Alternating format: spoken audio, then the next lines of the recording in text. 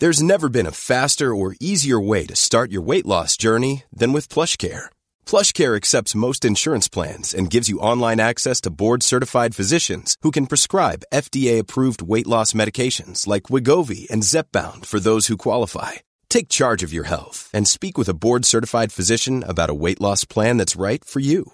Get started today at plushcare.com/weight loss. That's plushcare.com/weight loss. plushcare.com/weight loss.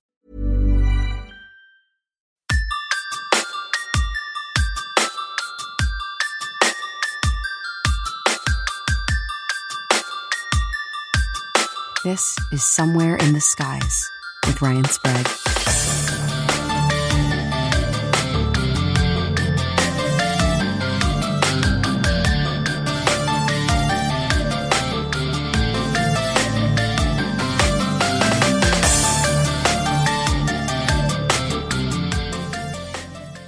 Welcome to Somewhere in the Skies. I am your host, Ryan Sprague, and we are not going to waste any time today because we're going to be really running the gamut tonight. UFOs, paranormal, cryptids, valet. We've got John Keel. I can't wait to talk to today's guest. I've been meaning to do this for a really long time, and I'm so excited and honored to finally have her here. Zelia Edgar is with us today. Zelia, thank you so much for joining me today on Somewhere in the Skies.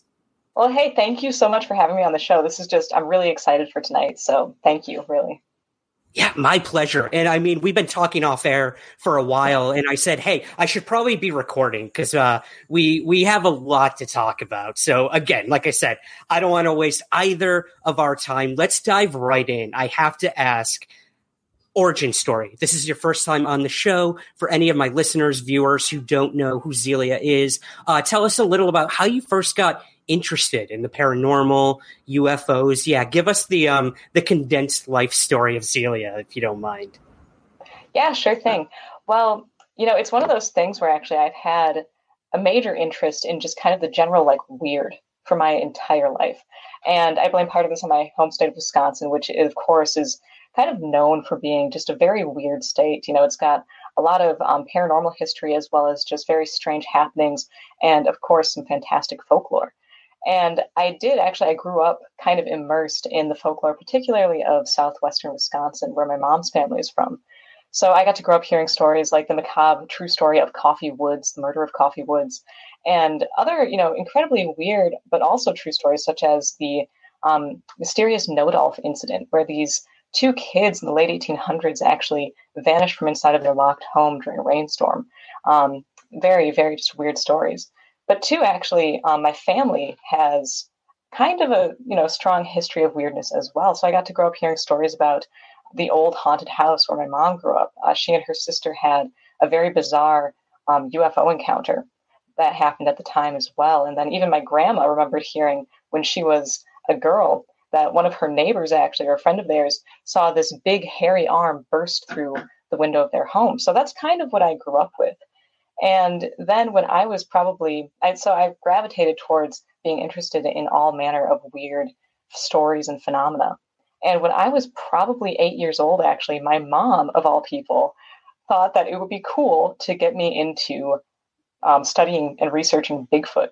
And so she actually introduced me first to the Patterson-Gimlin footage, because she at the time was thinking that this was kind of just a funny hoax from the 60s and 70s.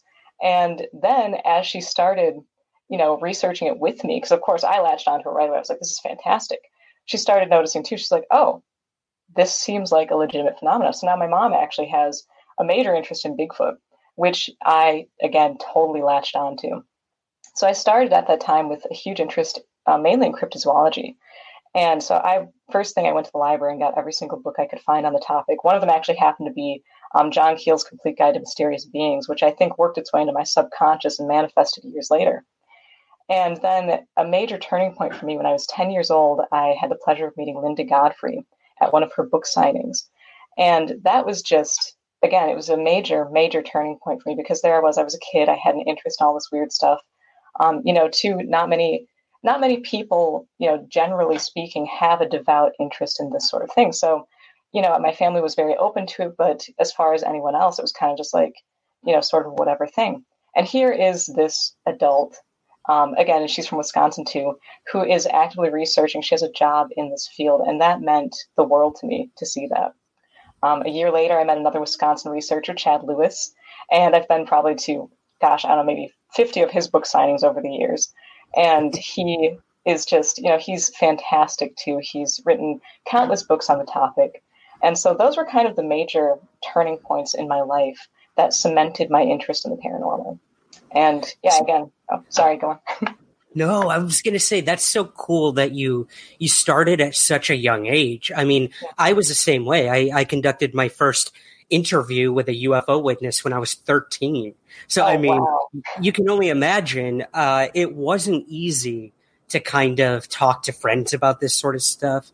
I remember getting made fun of all the time. If I would bring it up, I would secretly be reading books from the library like you about UFOs and Loch Ness Monster and all that good stuff. And so it's so good to know that you found those people to look up to. I was the same way. I had those mentors that kind of guided me along the way and said, it's okay. It's okay to talk about these things and research them because there are legitimate phenomena happening. So that's pretty cool. Well, I guess my next question would be, okay, so you start researching, and like I said, you're not just a UFO researcher. You've looked into everything, paranormal, cryptids, esoteric, UFOs, but you did become a state director for MUFON. So I have to ask, first of all, how did that happen? I mean, wow, that's a pretty big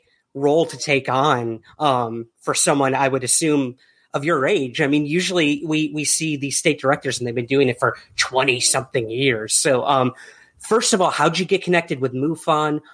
Were there any really interesting cases that you investigated that you're willing to share? And then what made you decide to leave the organization, if you're willing to share? Oh, of course. So, I was affiliated with MUFON for a relatively short time. I actually joined because I attended the Milwaukee Paracon in 2016. They're kind of a long story, but there had been a short story contest that I entered and won. And so I was like, oh, this is fantastic. Got free tickets and everything. And there was a table set up for MUFON. And I had been considering joining for a very long time because that is kind of taking the leap from research to investigation was what I was looking to do, because I've always been way more research oriented as opposed to investigation, just because I didn't really know exactly how to get started with that. And so, I spoke, I think it was Chase Klatsky was there at that time. And I spoke with her and she was like, yeah, you should join the organization. So I literally went home after the weekend and looked into it and joined.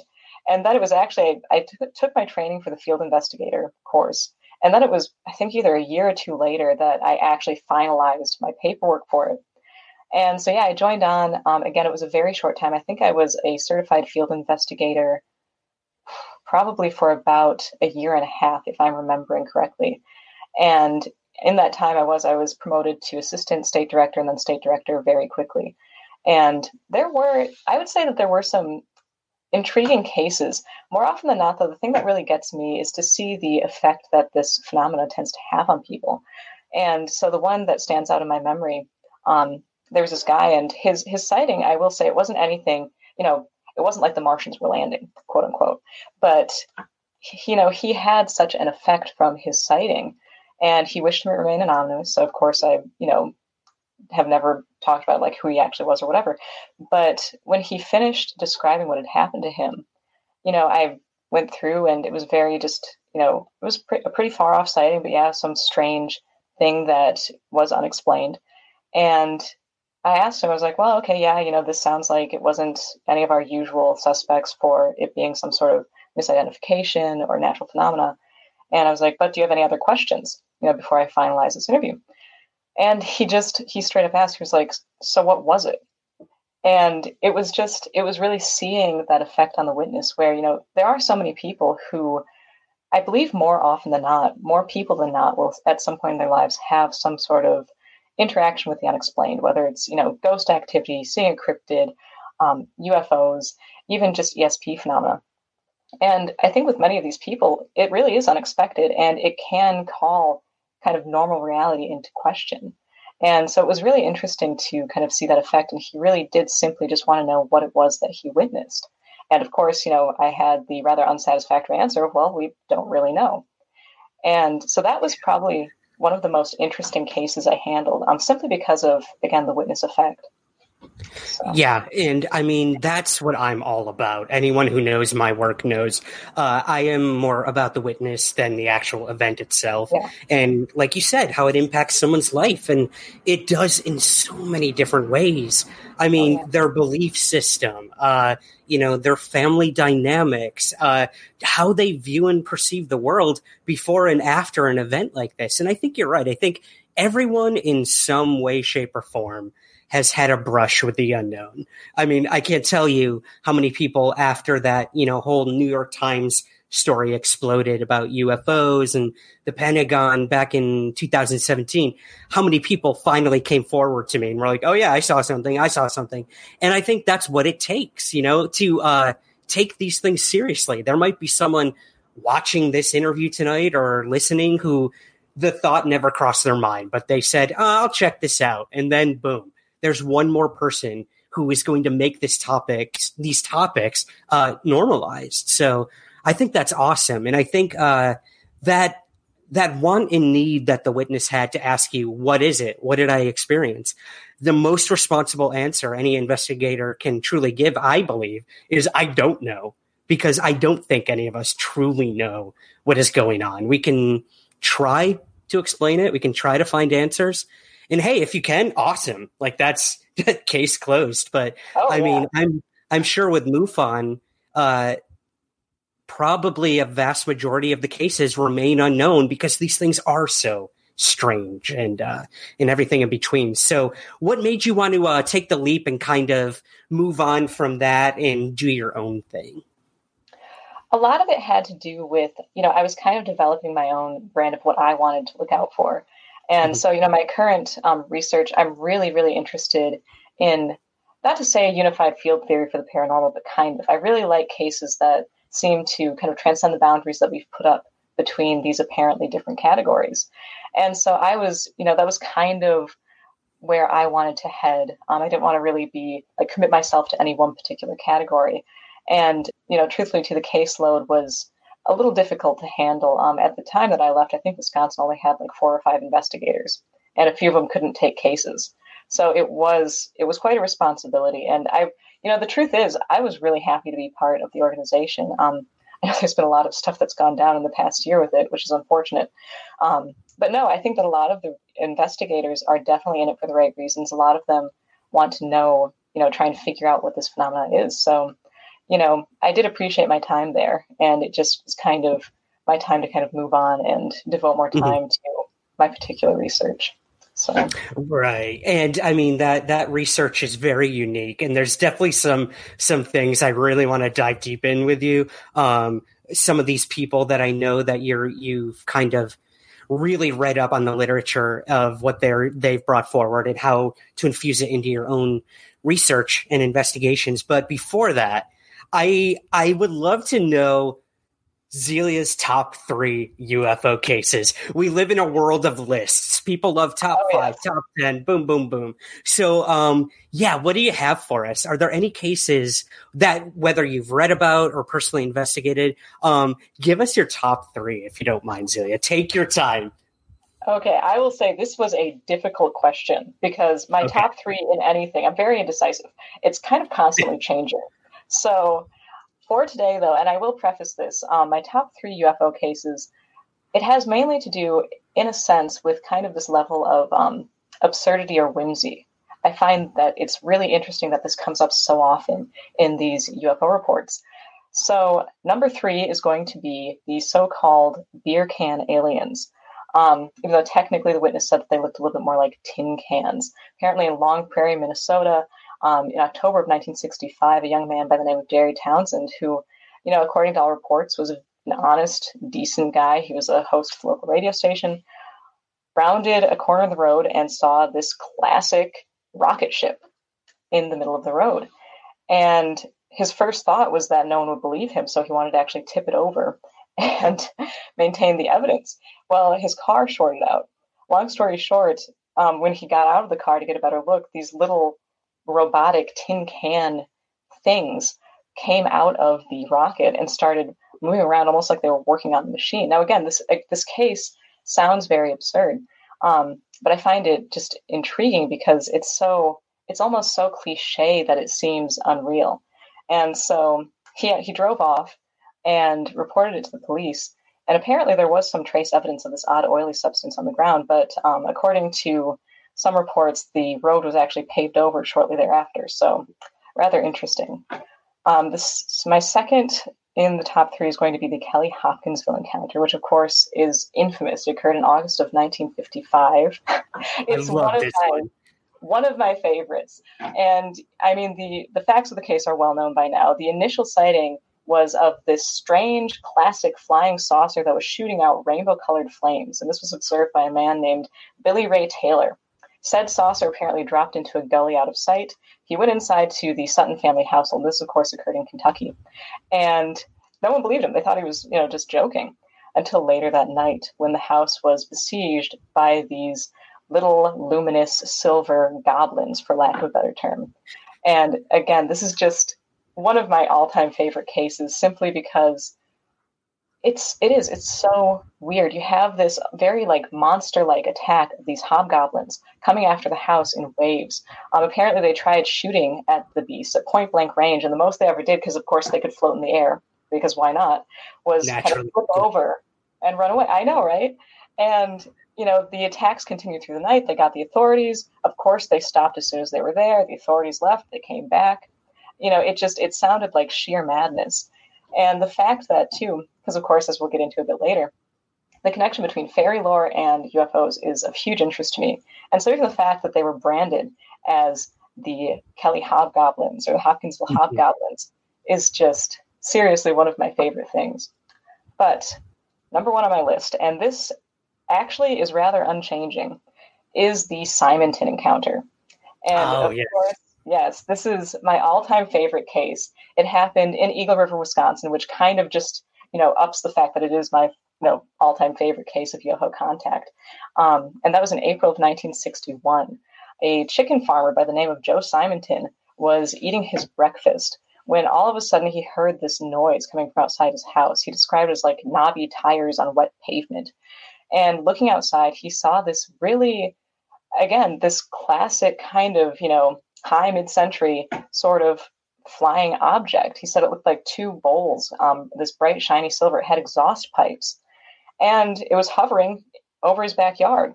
And so, like any, sane person, I guess, he walked outside really close to it for a closer look.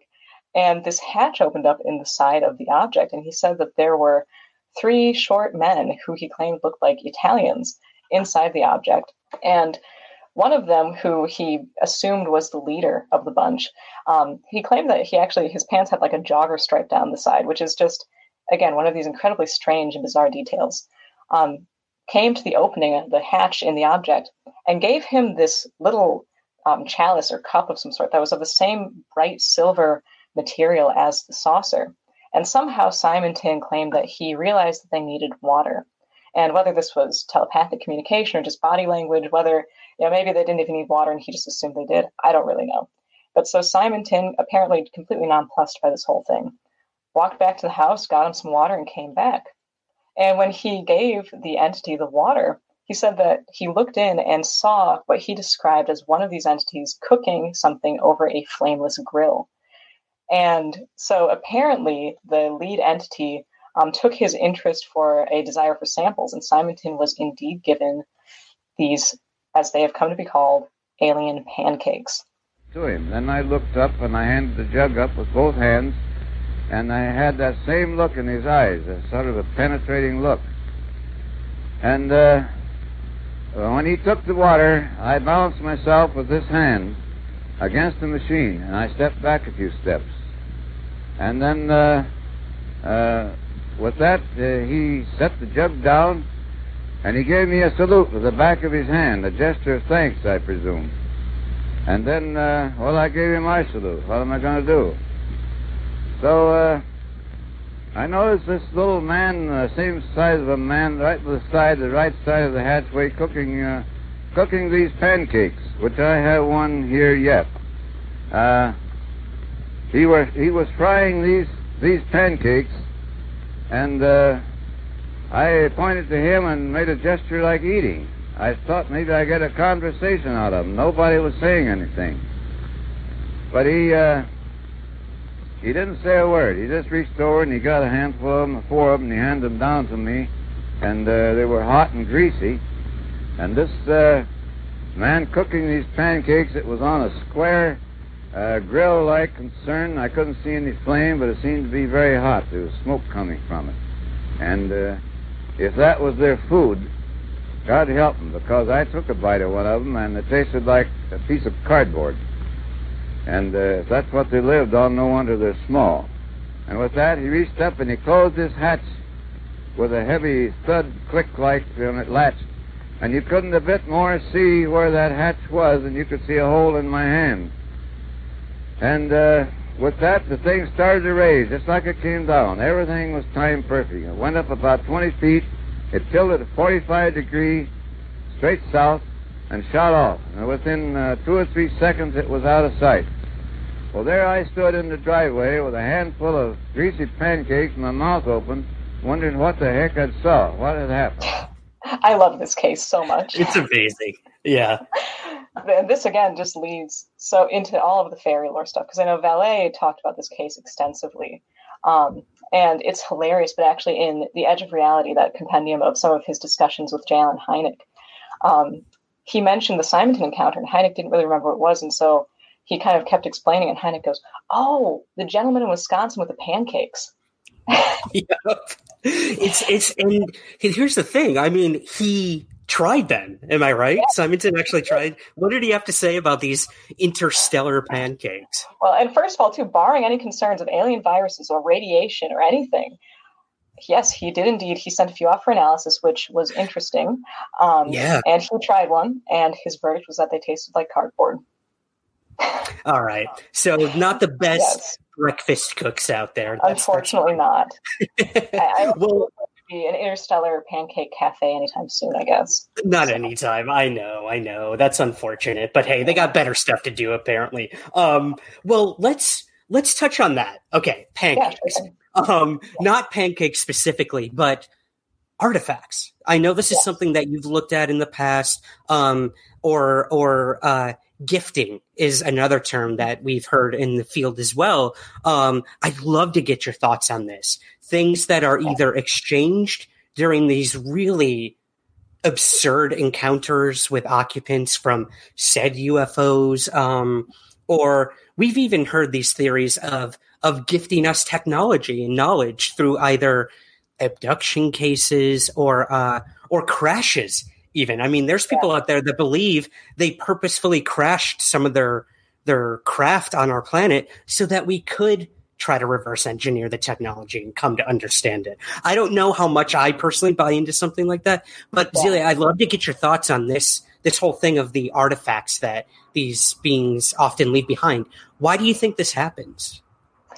You know, it's intriguing because, you know, I believe, first of all, that there is more than one right answer to many of the questions posed by any different apparent type of paranormal phenomena, and the UFO phenomenon is no exception to that. So I don't discount the concept that there may be actual, genuine, physical extraterrestrial beings traveling in interplanetary vehicles. I think that the vast majority of sightings may be something different entirely.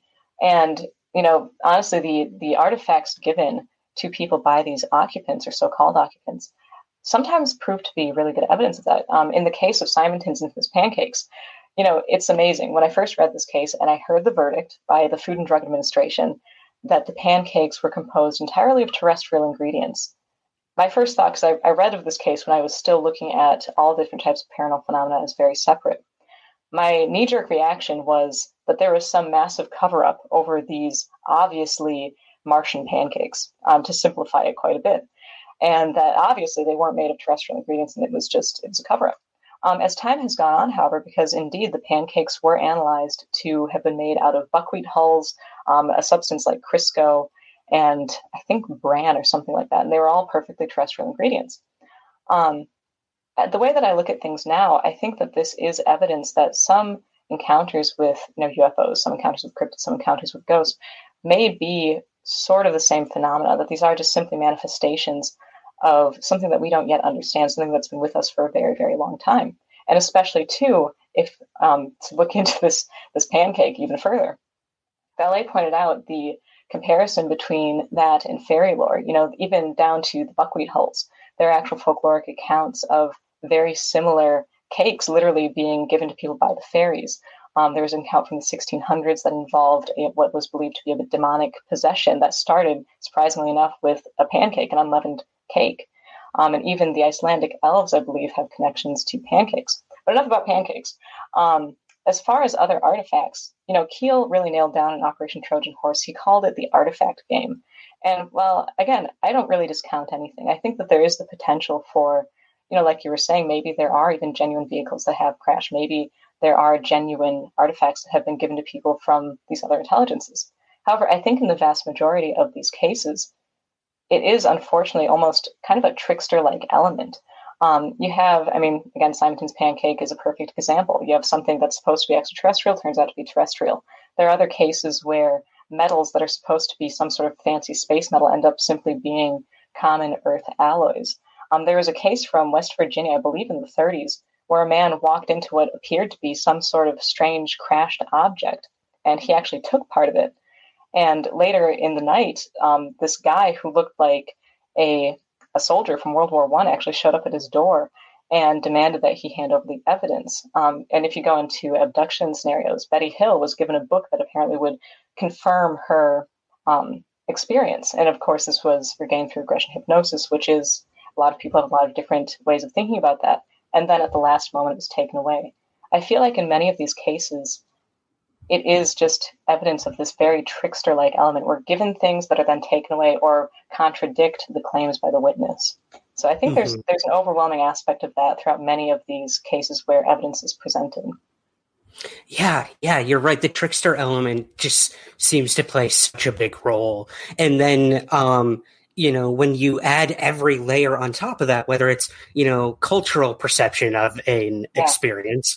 I know for me personally, I've interviewed hundreds of people who have claimed close encounters or claimed abduction experiences, and some of them took it as a spiritual or miraculous experience. It was angelic, and then others say it was demonic and it was terrible and scary, and others just straight up said, "Nah, man, like that was a gray alien abducting me from from the Pleiades system." I don't know. So I think it's fascinating how much that culture plays a big role in all this. And like you mentioned, Vallée has dug so deeply into all this in Passport to Magonia and Messengers of Deception, which I know is a book you really love.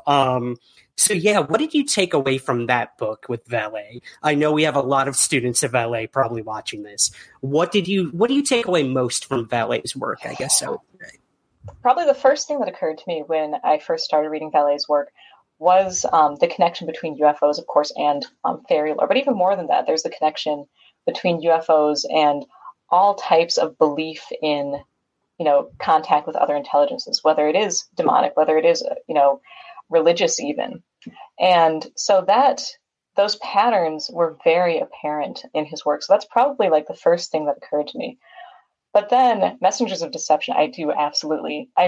Honestly, Passport to Magonia and Messengers of Deception are tied for my favorite Vallée book.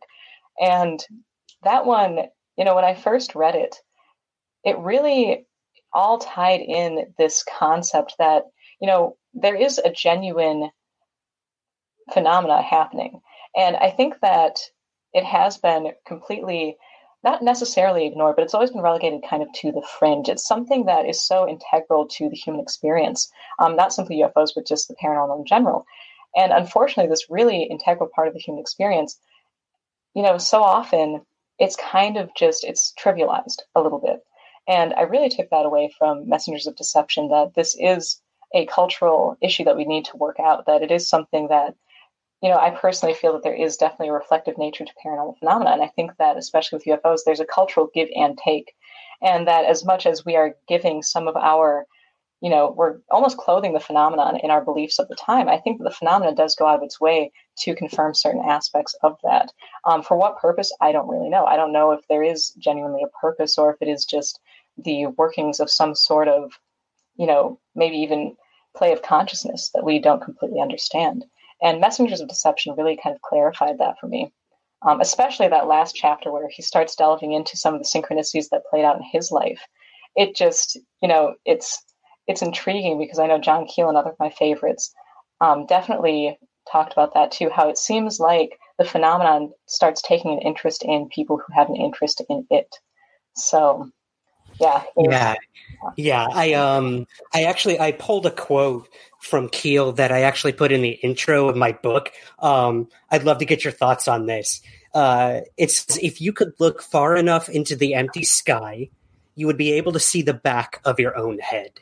And that just, when I read that one line, it spoke to me so much personally, because I was like, hell yeah, man. Like, this, whatever this stuff is we're dealing with, it is so reflective of us as human beings. And, it's like a dance. I really feel like it's a dance between us and these phenomena. And we bring just as much to it as they do. At times, I could be completely off on that. But tell us about Keel.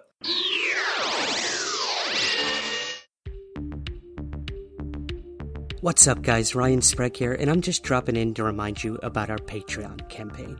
Somewhere in the Skies is always free to consume, but it's not free to create. So if you want to help the show on a monthly basis, we have tons of rewards for you in return, including shoutouts on the show and website, bonus content and episodes, and free merch. Want to be my guest or pick a topic for the show? You can do that too. So if you'd like to learn more and to help support the show, visit patreon.com/somewhereskies. Thank you, and keep looking up.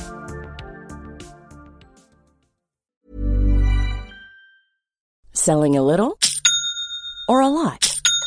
Shopify helps you do your thing however you cha-ching. Shopify is the global commerce platform that helps you sell at every stage of your business. From the launch your online shop stage to the first real-life store stage, all the way to the did we just hit a million orders stage. Shopify is there to help you grow. Shopify helps you turn browsers into buyers with the internet's best converting checkout. 36% better on average compared to other leading commerce platforms. Because businesses that grow, grow with Shopify. Get a $1 per month trial period at shopify.com/work. Shopify.com/work. I'm Sandra, and I'm just the professional your small business was looking for. But you didn't hire me because you didn't use LinkedIn Jobs. LinkedIn has professionals you can't find anywhere else, including those who aren't actively looking for a new job, but might be open to the perfect role, like me. In a given month, over 70% of LinkedIn users don't visit other leading job sites. So if you're not looking on LinkedIn, you'll miss out on great candidates like Sandra. Start hiring professionals like a professional. Post your free job on linkedin.com/people today. Mother's Day is around the corner. Find the perfect gift for the mom in your life with a stunning piece of jewelry from Blue Nile. From timeless pearls to dazzling gemstones, Blue Nile has something she'll adore. Need it fast? Most items can ship overnight. Plus, enjoy guaranteed free shipping and returns. Don't miss our special Mother's Day deals. Save big on the season's most beautiful trends. For a limited time, get up to 50% off by going to BlueNile.com. That's BlueNile.com. I mean, this is another one of your big heroes in the field from the work that I've seen you do. Eighth Tower, obviously, is the big one, right? Oh, yeah. I have to tell you, because, again, I read Strange Creatures from Time and Space when I was probably 8 or 9. And I did not even realize, I just thought it was another cryptid book, and so it was years later. I didn't know who Keel was. I read so many books at that time. It was just in the back catalog of things I had read when I was a kid. And years later, I'm reading, Strange, I think it's now called the Complete Guide to Mysterious Beings. It's been published under a few different titles. And I'm like, holy smokes, because this was kind of like my holy grail. I remembered this fantastic cryptid book, and I only remembered a few different key parts of it. And I'd spent years looking for it. And all of a sudden I'm reading, John Keel's The Complete Guide to Mysterious Beings. I'm like, this is it. So it was years later that I realized I'd actually read him as a kid. But no, my first book consciously that was John Keel was The Mothman Prophecies. And I read that, gosh, when I was 16 or 17. And the funny thing is that is not what really drove home the concept that different types of paranormal phenomena were related for me. That was Operation Trojan Horse, which I read shortly thereafter. But The Eighth Tower, which was what I read after Operation Trojan Horse, I have to tell you, again, the paranormal, it's been a constant for me. I read that book and I had to go on a break for like 2 weeks because, and I found this out much later from my friend Steve Ward, apparently Keel, the thing is with The Eighth Tower is that half of it is fantastic because half of it is just strictly theoretical talk. It's his discussion on his concept of the super spectrum, which is a massive concept for me. And then the other half of it was really depressing. It was almost like Matrix level paranoia, that these other intelligences, literally the Eighth Tower, quote unquote, rules the world. And it was a lot. And so for about 2 weeks, I was just like, okay, you know what? It's fine. You're just going to take a break. You're going to figure things out. Well, years later, my friend Steve Ward told me that apparently the publishers had wanted a hook because the Eighth Tower was mainly stuff that was pulled from the Mothman Prophecies before it went to press. And so the publishers still wanted a hook. They didn't just want this theoretical stuff. And so Keel was like, fine, I'll give you a hook. And the hook was this insane Lovecraftian Matrix-style terror trip. So, but yeah, now The Eighth Tower is actually one of my favorites. It's probably one of my most often referenced of Keel's books.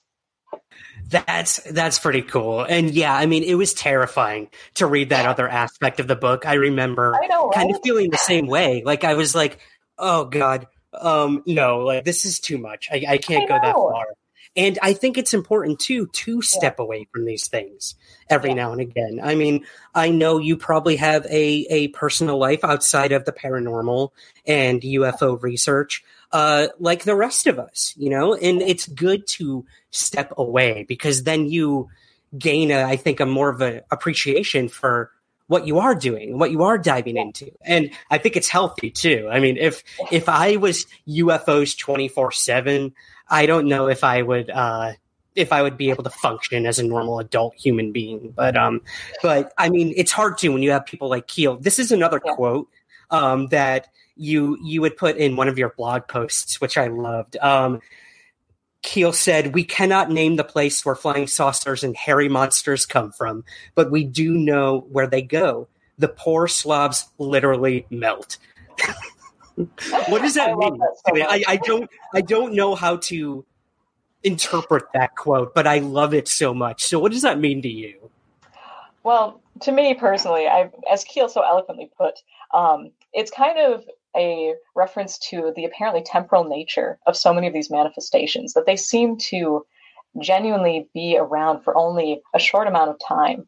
And almost once their purpose is served, again, as he so eloquently put, perhaps they melt. Ivan Sanderson actually thought the same thing. Now, I don't know technically if they literally melt or if they simply kind of do meld away. But I think I love that quote so much too. And Keel, his writing style is it's killer. I love it so much.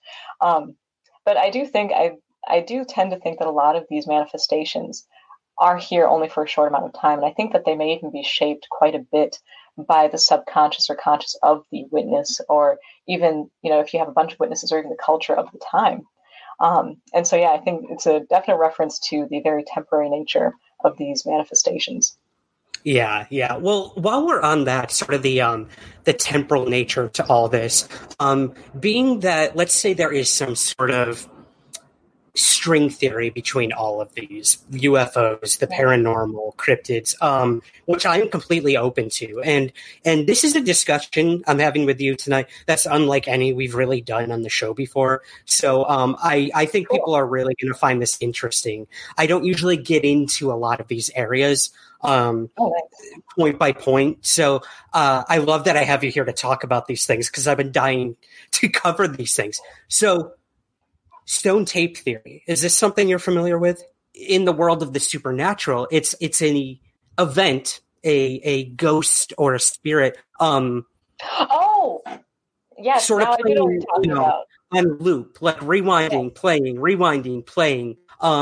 So I'd love to know, do you think that goes for all of this? I mean, if we're seeing, let's say, the Phoenix Lights in 1997 in Phoenix, Arizona.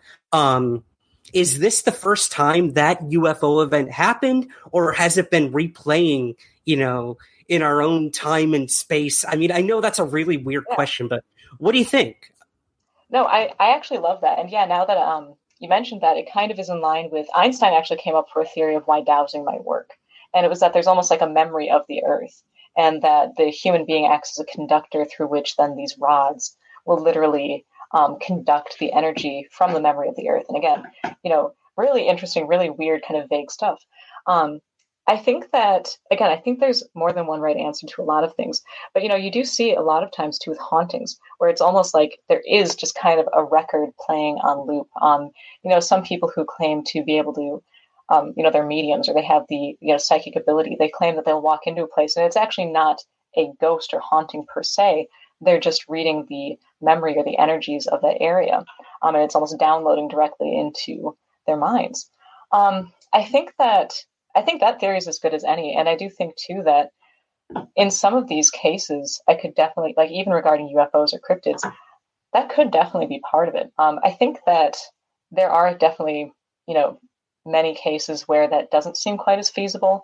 But the truth is, one of my only core beliefs, because somewhere between I want to believe and then John Keel's belief is the enemy, that's kind of where I try to stand.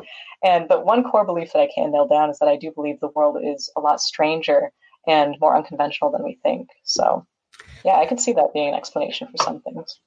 Yeah, I love that. I think, if we did find all the answers that we seek in this life, I don't think I want that. Personally, I think this journey and just the weirdness of it all is what is most rewarding. I think, and I do think that by the end, it's far stranger than just little green men coming from another planet or the disembodied spirit of someone you loved. I think it goes beyond levels we can even imagine, which is exciting, scary, beautiful, awkward, everything in between. But hey, I think that's what's the beauty of all of this. This is another really cool thing that you're looking into that really never crossed my mind. UFO occupant clothing. I don't think I've ever heard anyone really discuss this. Cases of aliens in overalls or a silver suit or, in armor of some sort. So what is this you're looking into now when it comes to occupants and their clothing? So this particular aspect, I kind of arrived at it from two very different things. And the one is, aside from the paranormal, I have a major interest actually in costuming. There's something about, Halloween's been my favorite holiday. That's kind of where it started. I mean, even as a kid, I loved dressing up and things like that. And, as I've grown up, I'm really intrigued by the concept that, how do we portray ourselves? And especially, you see in costuming, it's meant to convey ideas. It's meant to convey the character. And so that interest has always been there. And then I was actually reading about, I did a video on the Flatwoods Monster. And of course, it's by now very, very well known. The Flatwoods Monster was this big, it was kind of almost robotic in nature. And there's a lot of people debating what it actually was. Was it some sort of hold-off psychological experiment from the World Wars? Was it possibly, some sort of monster? Who really knows? But either way, what occurred to me as I was writing about this case is how very robotic the witnesses described this being. And it hit me. I was suddenly like, truthfully, this is what we should be looking for. This is what we should be seeing. If indeed all, UFO sightings and UFO occupant sightings are due to extraterrestrial biological entities. And, then it started occurring to me that on the flip side, when most people report UFO occupants, they are reporting these, things that are wearing no sort of protective gear, no, respiratory equipment. And I know this is a very simplistic view on what could be an incredibly, incredibly advanced civilization. But again, it just kind of stood out to me. And then I started looking at, okay, well, what are they wearing? And time again, you get these encounters that seem a lot more in line with fairy lore. Simonton's, again, is a perfect example. You have these little men wearing black knit caps in the Honeycutt encounter of 1955 in actually Loveland, Ohio, where the frogman was sighted years later. There were the sighting of these three asymmetrical, almost gnome-like creatures, and they were wearing what appeared to be almost like tunics or something like that. So you see these details over and over again. And then, too, the really intriguing thing to me is that you also start seeing trends. Like a big trend in the 60s, you see a lot of these UFO occupants wearing what they described as boiler suits.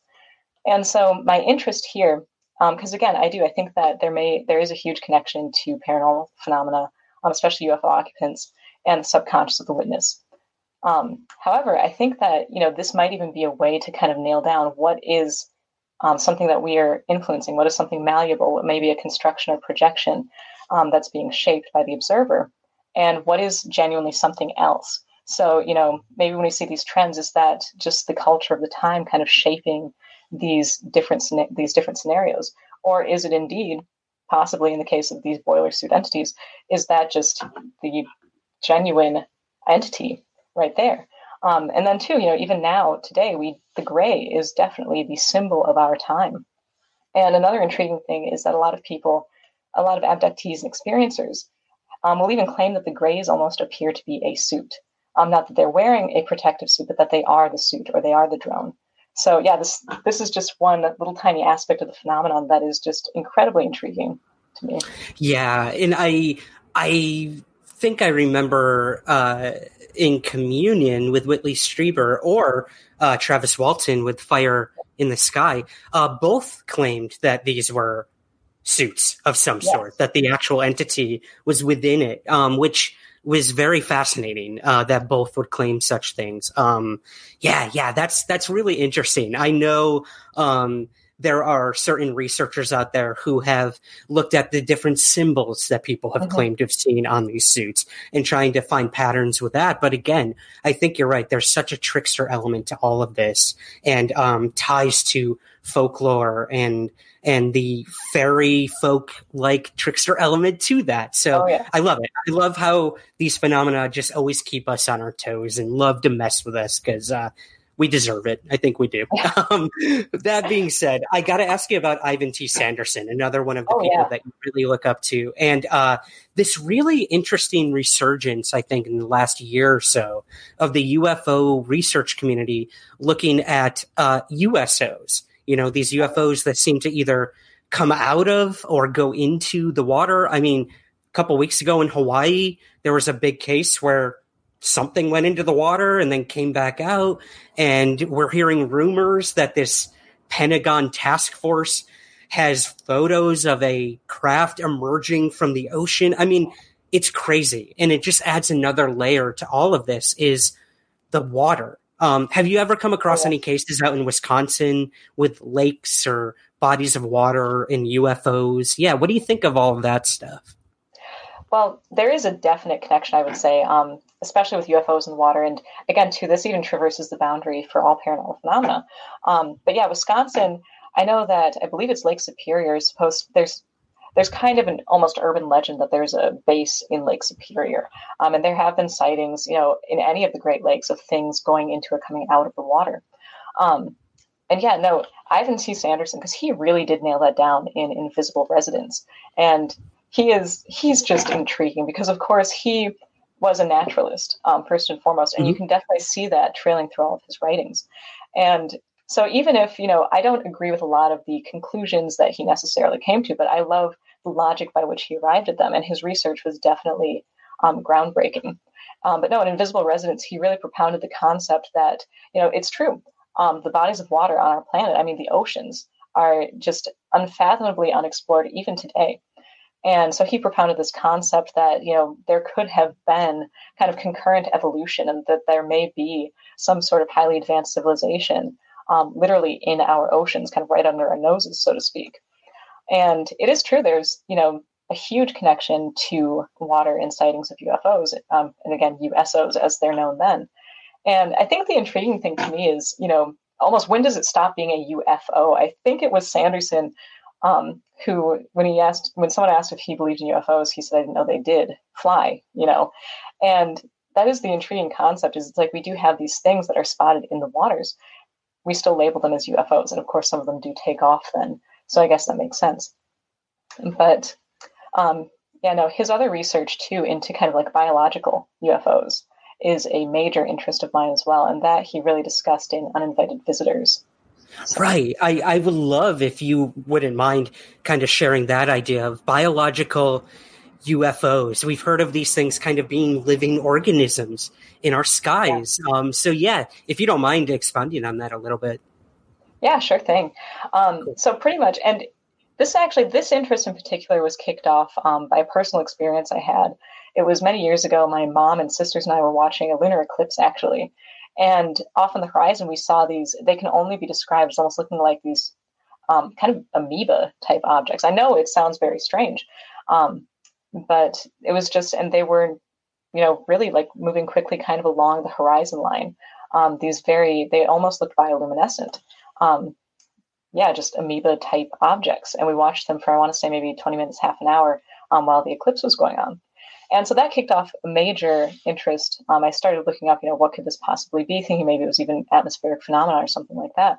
And as it turns out, there are many people who have described things that appear to almost be organic objects up in our skies. And Ivan Sanderson, the thing is, and you can always tell that he really does kind of trace from the background of being a biologist, because, man, he really, in Uninvited Visitors, he kind of does take it to the absolute limit. And the terrible thing is you can follow his logic all the way to him describing how there may be amoeba ships from other planets carrying other biological life forms. Now, I'm not going to go that far. But I do believe that there's enough room. Again, there's so much room, even on our planet, for things to exist that we currently don't know about. And so, I think that there's the potential that there may be these organisms very much unlike life as we understand it, living in our upper atmospheres. It's so fascinating. And I know the oceans hold so many mysteries that I think we should be exploring more than we are the outer reaches of space, for sure. So it's so good to see, NASA, which we usually think of as going out into space, doing so much more work in looking at our oceans and the climate and all these issues we have on our planet that we only have one of until we start colonizing Mars or the moon or what have you. So no, I think you're right. I think we've only scratched the surface of these phenomena here on the ground and up in space, but below I think is where it's really at. So I hope you keep going down that path. I'm almost scared to see what they come up with, but I know I've read too much H.P. Lovecraft, man, That's totally fair. Well, I just read something yesterday where a scientist was claiming that, oh my gosh, where was it? Europa or, oh God, it's escaping me right now, where they said they were octopus-like aliens on the moon or the planet, and that just freaked me out. I hate tentacled things. So if that's what aliens end up being, or these heptapods from Arrival, I'm done for. I don't want anything to do with it. For some reason, I don't have very many recurrent dreams, but some of them always involve giant squids, and I am like simultaneously, I actually love like the concept of octopus. They're very interesting creatures. They have high level of intelligence. But man, oh my gosh, they also just freak me out. Yeah, I blame Lovecraft. He started all of it. It's true. Well, I think kind of, and I know my internet's being a little wonky. I will edit this all to be smooth. I apologize. It's all right. Let's see. I just have a few more questions, if that's cool. Yeah, totally. Awesome. This is awesome, by the way. So yeah. Oh, good. Oh, I'm glad you're enjoying it. Again, I don't like it to just be like the same song and dance over and over, but let's see. Okay, here we go. Terminology and language play such a big role in all of this. How a certain witness interprets an experience and how they convey it to other people through the language that they know and have been conditioned to use. That's always fascinated me as well. And one of the big terms is UFO. And within the last couple of years, it's completely been changed to UAP. So as a UFO researcher and someone who's been in this for a while, do you care about the difference between these two? Are they different to you personally? And what should people be using, in your opinion? For the most part, I think that when people say either one, they're referring to the same concept, if that makes sense. Yeah. Now, technically, I know that UAP, it does encapsulate a lot more. Because again, in Sanderson, I think even Vallée have both kind of been on the bandwagon, at least in some of their books, that a lot of these things, they don't seem to fly. And, it's kind of even up in the air as to whether or not they are technically objects or, just simply, again, like a phenomenon. So, technically, on that basis, I do prefer the term UAP. I will say that I pretty much almost exclusively, when I'm talking or doing videos, use the term UFO simply because that's the more general term. Honestly, though, I've listened to some of Keel's interviews, and he legitimately called them UFOs, which I feel like is pretty fantastic, too, because then you're using, the general term, but you're still just kind of calling it its own thing. So I've almost considered doing that, but I haven't committed to it so far. Yeah, I believe, the proper term is UFO. And we have to remember, too, like UFO was coined by the Air Force to kind of downplay the high strangeness of these things people were reporting. It's just an object. It's probably a balloon. It's probably Venus. Like, it's just unidentified. It's fine. But then you start talking biological UFOs or orbs, which is another big thing I know you've looked into across the spectrum of, is it a UFO? Is it a paranormal experience and everything?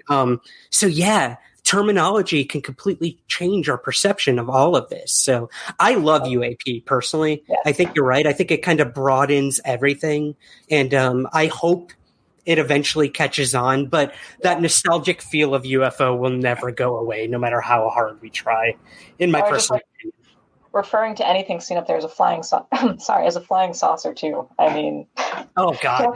Talk about just mid-century vibes, Oh, I love it. Well, I would love your thoughts on the current state of, I guess, ufology. We have the U.S. government creating a task force to look into these things, and they've got something like 140 days at this point to kind of provide their findings to the public.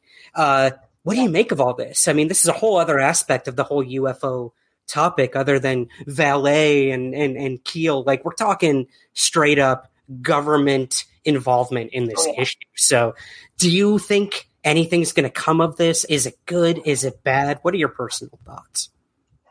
I hate to be a pessimist, but truthfully, I don't anticipate much coming from it. I will say, whenever I see, because, honestly, 2020 has been a banner year for many reasons. And it's also been a banner year for UFOs hitting the news, kind of slid in between everything else that's been going on. And so, honestly, when this came out about the new UAP task force, I wasn't even really that surprised. It almost seemed kind of par for the course.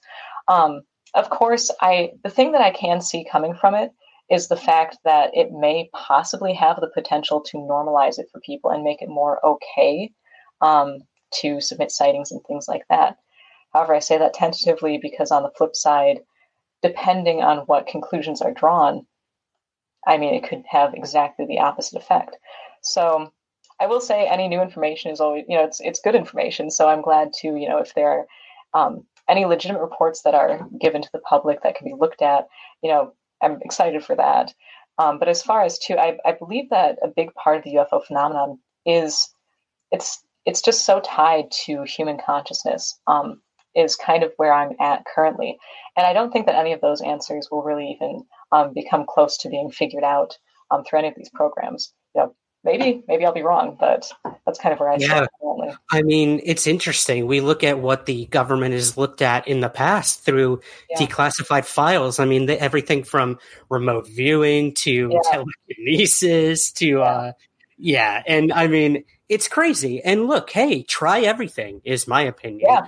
So I do tend to agree with you. I think this is a very militarized perception of this entire thing, and just a way for certain parts of the government to get more funding. Let's be completely honest, to look at what could potentially be threats to our nation. And they will give any money to the U.S. government to defend and to fight against threats. So I don't know. I'm kind of pessimistic as well. I don't think we're going to get much from this thing. If we get anything, I'll be surprised and I'll eat crow. But I tend to agree with you. I think it's a way to kind of control the narrative to the public of what UFOs are. And again, stripping it of the high strangeness that it's always had. So I'm not holding my breath. I think civilian researchers like yourself and others out there doing their own work is where it's truly at, and having conversations like this. So, just keep up the good work. Keep fighting your own fight like the rest of us. We'll let the government do their own thing. But exactly. Speaking of your own thing, Zelia, I got to ask about the YouTube channel before we go. Yeah, sure thing. Tinfoil Hat. Tell us all about it. And also, just that image, tinfoil hat, it conjures so much about conspiracy theory. And 2020 is chock full of it. And I don't know what's happened in the past, 4 or 5 years when it comes to conspiracy theory, but it's gone down a dark, dark path that I don't think a lot of people really saw happening. And I'd love to get your thoughts on that. Where do you think the current state of conspiracy theory is? With everything going on in the world, and how does it connect to what we do in the UFO field? Boy, it is true. I almost feel like it's really odd. And I'll say too right away, my YouTube channel, it's kind of ironic, but it didn't even occur to me how conspiracy issues sounded when I came up with the name. And actually, I didn't come up with the name. It was my mom. I had just started the channel. And I was talking to her, and I couldn't come up with a name. I'm terrible at naming things.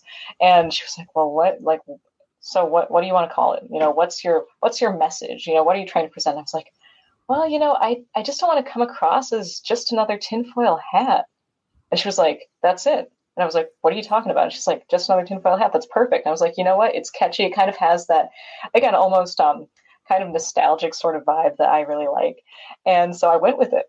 And the funny thing is that genuinely too, I have never been much into conspiracies. They've always kind of been like a tangible part of my research because, of course, if you're in the UFO field or even in the paranormal field at large, you can't throw a brick without hitting a conspiracy theory, unfortunately. And I do agree. I think that, I think a lot of it does have to do, unfortunately, with the internet and the ease of information, which is fantastic, but it's also a double-edged sword. And so I think that things they really have, like you said, exploded recently. Just things gain speed and then it's like unstoppable. And all of a sudden you have an alternate, I don't know, just a completely different way of handling all of this stuff. It's absolutely all over the place. This just kind of sprawling thing. And of course too, there's just so much division, so many different places. And it's such a bummer for me personally, because I've always kind of, in a weird way, viewed the paranormal as kind of a unifying force. Like, no matter where you are in time or space, people have always been experiencing the unknown. And so for me, it is a very kind of unifying concept. It's weird because right off of that, you have something that, man, people really, really just go at it. So. Yeah, it's tough. I struggle every day with, specifically what's going on here in America, but then the whole concept overall of conspiracy theory and kind of the world of social media and how quick things grow. And it's very parasitic in a way. Yeah. And I think you're right. I think it's done more to divide us than unify us, which I agree with you. I think these topics are what we all can kind of get together on, and I mean, I will have little scuffles on whatever Facebook or Twitter with someone who doesn't have the same political views as I have or whatnot, but we can always come back to UAPs or the paranormal. And you're right. That is what unifies us. So I think, again, these things make us more human than I think anything truly can. So, it's good to know we're in a good place when it comes to these topics, still be unifying, because I think you're right. If anything is going to save the world, it's this stuff. I firmly believe that. I think even Vallée did nail down in Messengers of Deception, and Keel brought up this concept too. He's like, you need just straight up pro-human propaganda. Bring in a flying saucer, bring in the others, the outsiders, from literally outer space. And that is suddenly, it's just this kind of unifying force for, of course, in Keel's mind, it was very negative. So for better or worse, apparently. But for me, at least, it's always been, I don't know, the paranormal in general has just always been a positive thing for me. So. Yeah. Little from column Keel, little from column Valet. We're all set. Well, I got to ask you this, being as you've been doing this for a while and you've really dug into a lot of different things. And please excuse the ambulance outside my apartment. Welcome to New York. What advice would you give to younger people getting involved in these topics? Again, like, it's so easy to hop on YouTube and type in UFOs and just be like, go down a rabbit hole. So I think it's awesome that younger people are getting interested in these topics, because for so long, like, you and I were the youngest people looking at this stuff. Yeah, and now we're not, which is kind of refreshing. So yeah, what advice would you give to those just getting involved in these really weird things we do? Well, the first advice I would say is definitely just, it's okay to be interested in this stuff. I know that, I was lucky enough that, my mom, her side of the family, was very open to it. Even if they don't, believe necessarily in everything that I'm discussing or everything that I was interested in, they were open to it. And so I was very lucky to have that growing up. But a lot of people do have a stigma kind of with paranormal phenomena. So literally, it's okay to be interested in this. And also too, at least from my standpoint, I think it's fantastic to be interested in this. And a lot of people will disagree. I can't tell you how many times people would be like, that's weird, or, well, that it doesn't exist. In high school, actually, I tried to write a paper on dogman sightings in Wisconsin. And my teacher told me, she was like, you can't do this, it has to be real. And so I gave her the stack of books I was referencing. So, just know that, like, there is definitely a value to this. And also, too, definitely don't believe 100% of what you read. Try and find researchers and writers that you can really kind of find something that you admire about them or like about them and go with that, but don't even follow that blindly. I don't agree with everything that John Keel ever said. So just, follow your interest wherever it may go with that. So that's what I think if there's anything I've learned through all this is don't be afraid to change your mind, because you're going to do it on a daily basis when it comes to this. And it's frustrating, but hey, again, these things keep us on our toes, which I think, keeps me going. It's that journey. It's not the destination. So I guess kind of wrapping things up, what do you want from all this, Celia? Like, let's get deep for a minute. We got the origin story of how you got interested in it, but what do you want at the end of the day when it comes to looking into these things and having these, like, mind-altering conversations with people all over the world about these topics? What do you personally want? Do you want answers, vindication? Give it to us. Again, I know that's a loaded question. Well, it's interesting because speaking of journey versus destination, when I started with this, I wanted to find the proof. Like, I wanted to find Bigfoot. And that was kind of my life goal. I just wanted to, prove it. And as time has gone on, I'm not even saying that proof won't be available for certain things. Like, actually, Bigfoot's a great example. I think there may be an actual population of some undiscovered animal like that. So, go ahead, find Bigfoot.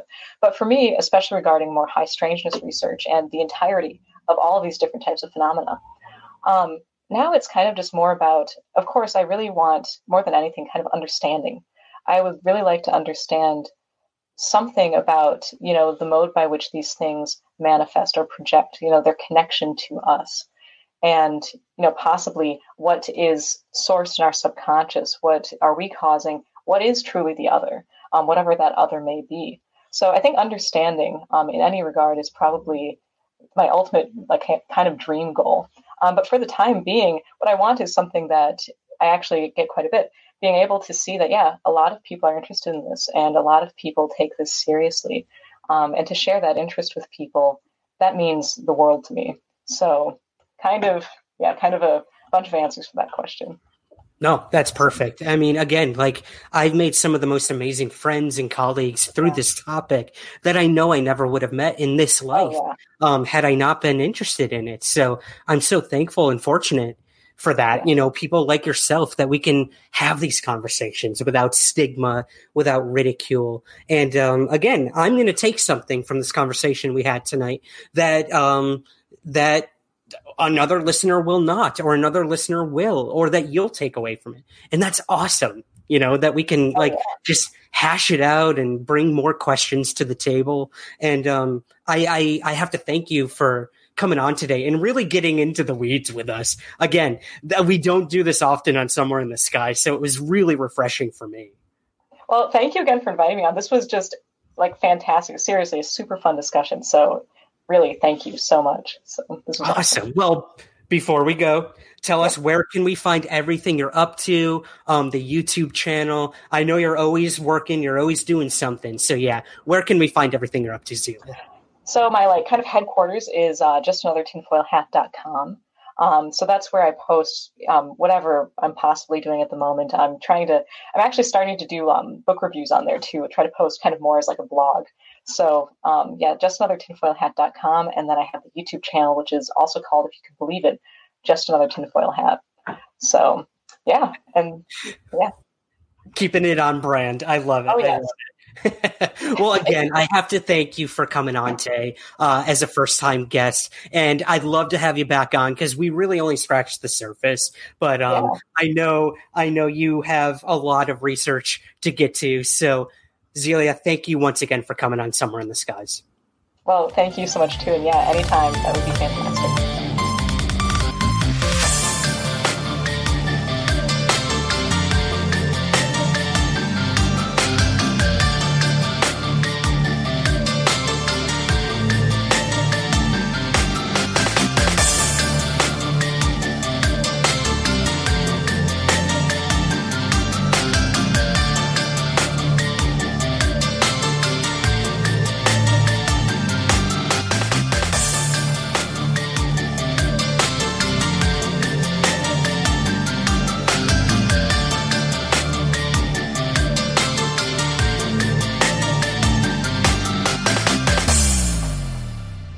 Somewhere in the Skies is produced by Third Kind Productions in association with the Entertainment One Podcast Network. A lot can happen in the next 3 years. Like a chatbot may be your new best friend. But what won't change? Needing health insurance. United Healthcare Tri-Term Medical Plans are available for these changing times. Underwritten by Golden Rule Insurance Company, they offer budget-friendly, flexible coverage for people who are in between jobs or missed open enrollment. The plans last nearly 3 years in some states, with access to a nationwide network of doctors and hospitals. So for whatever tomorrow brings, United Healthcare Tri-Term Medical Plans may be for you. Learn more at uh1.com.